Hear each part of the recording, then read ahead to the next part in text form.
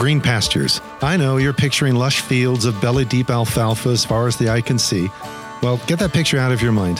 Instead, see clumps of green along the arid landscape of the Negev Desert in Israel. That's more the biblical reality. And that's what our heart is for our weekly Green Pastures devotions published by Vineyard Boise.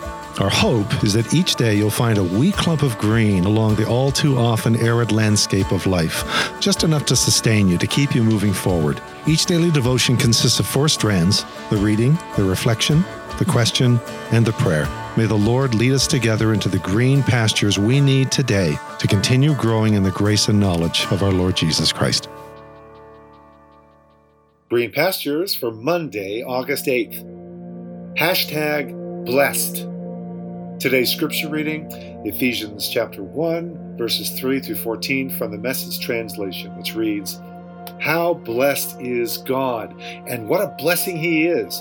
He's the Father of our Master, Jesus Christ, and takes us to the high places of blessing in Him. Long before He laid down earth's foundations, He had us in mind, and had settled on us as the focus of His love to be made whole and holy by His love. Long, long ago, He decided to adopt us into His family through Jesus Christ.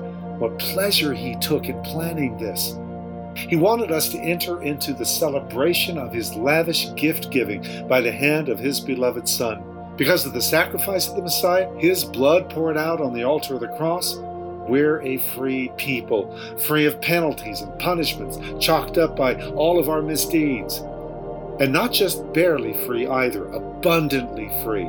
He thought of everything, provided for everything we could possibly need, letting us in on the plans He took such delight in making. He set it all out before us in Christ, a long-range plan in which everything would be brought together and summed up in Him, everything in deepest heaven, everything on planet Earth. It's in Christ that we find out who we are and what we're living for.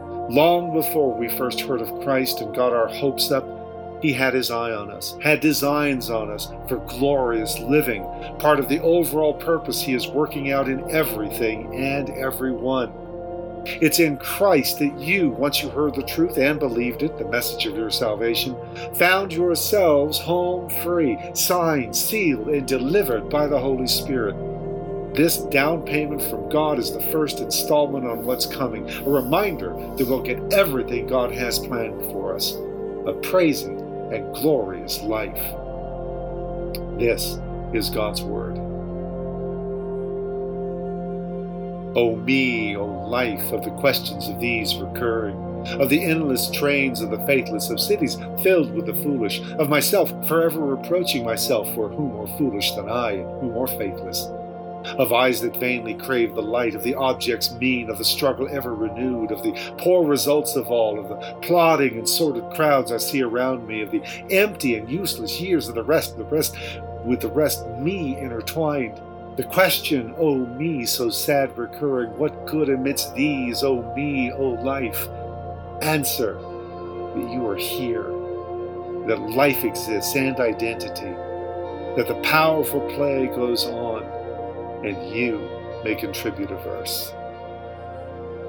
It's Walt Whitman, or Uncle Walt if you prefer, John Keating style in the Dead Poets Society, to which the unorthodox professor appends, "What will your verse be?" Life exists and identity. Right, good, but who in the world are we? Who in the world am I? We call it an identity crisis.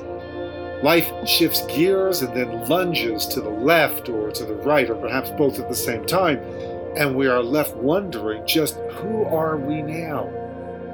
As the psalmist puts it, the earth gives way and the mountains fall into the heart of the sea, the waters roar and foam and the mountains quake with their surging, and we are borne away with them God knows where as we wash up on the shore, having no clue as to who we are now. Think Jonah in the book of Jonah. Think Chuck Nolan in Castaway, or Peter Banning in Hook, or, if you must, Ben Stiller in Zoolander. Yeah, I'm looking at you, Jesse Myers. But then, who needs life to throw a curveball? Many of us have no clue even before we step up to the plate to take a swing at the first pitch. We are people perpetually in search of ourselves, and too often finding ourselves in all the wrong places. Enter Paul's enthusiastic opening hymn on the first page of his letter to the Ephesians. That's right, I said opening hymn, because these are lines he's belting out like a song with no discernible rest for breathing. In fact, Greek scholars are hard-pressed to know just how to punctuate these 12 opening lines. You see, for space-saving reasons, since writing material was not so easy to come by, the scribal culture of Paul's day wrote with no punctuation and no spaces between words. Scriptio continua is what the experts call it. Readers are left to discern the breaks and pauses, the questions and exclamations for themselves, drawing from verbal clues within the text. And the thing is, in this opening 12-line flourish, there aren't any real verbal clues for so much as a period, which means the reader should literally be out of breath when arriving at the end of the 12th line. And just what is it that is the driving intensity, the passionate core of this one long hypnotic chorus? Identity. Specifically, our identity as it's found in the person and accomplished work of Jesus. Blessed, chosen, embraced, redeemed, included, sealed. And these are just for starters. Read that list again. Blessed, chosen, embraced, redeemed, included, sealed. And now read it, prefacing each descriptive term with we are. We are blessed. We are chosen. We are embraced. We are redeemed. We are included. We are sealed. And then read it again, prefacing each with I am. I am blessed. I am chosen. I am embraced. I am redeemed. I am included. I am sealed. This is so much more than a shallow Stuart Smalley, I'm good enough, I'm smart enough, and doggone it, people like me exercise.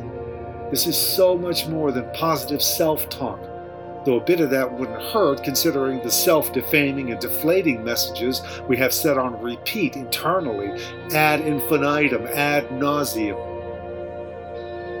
This is tuning into the Creator's song over us all. Our voices banding together in one chorus to echo back as we absorb it all into the very marrow of our bones. Which is why each day this week will begin with these same words. You're invited to tune in. You're invited to do more than just passively listen, but rather to passionately engage, ingest, absorb. Because life exists and identity, and you may contribute a verse.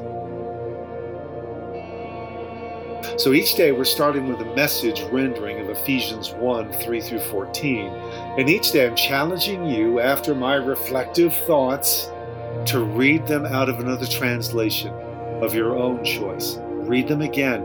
Enter into these rhythms of identity in Jesus and let them enter into you.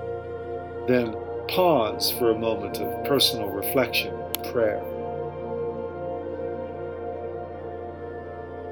Dwell on that first key descriptor in Paul's hymnotic opening to Ephesians. Blessed. What does it mean to be blessed?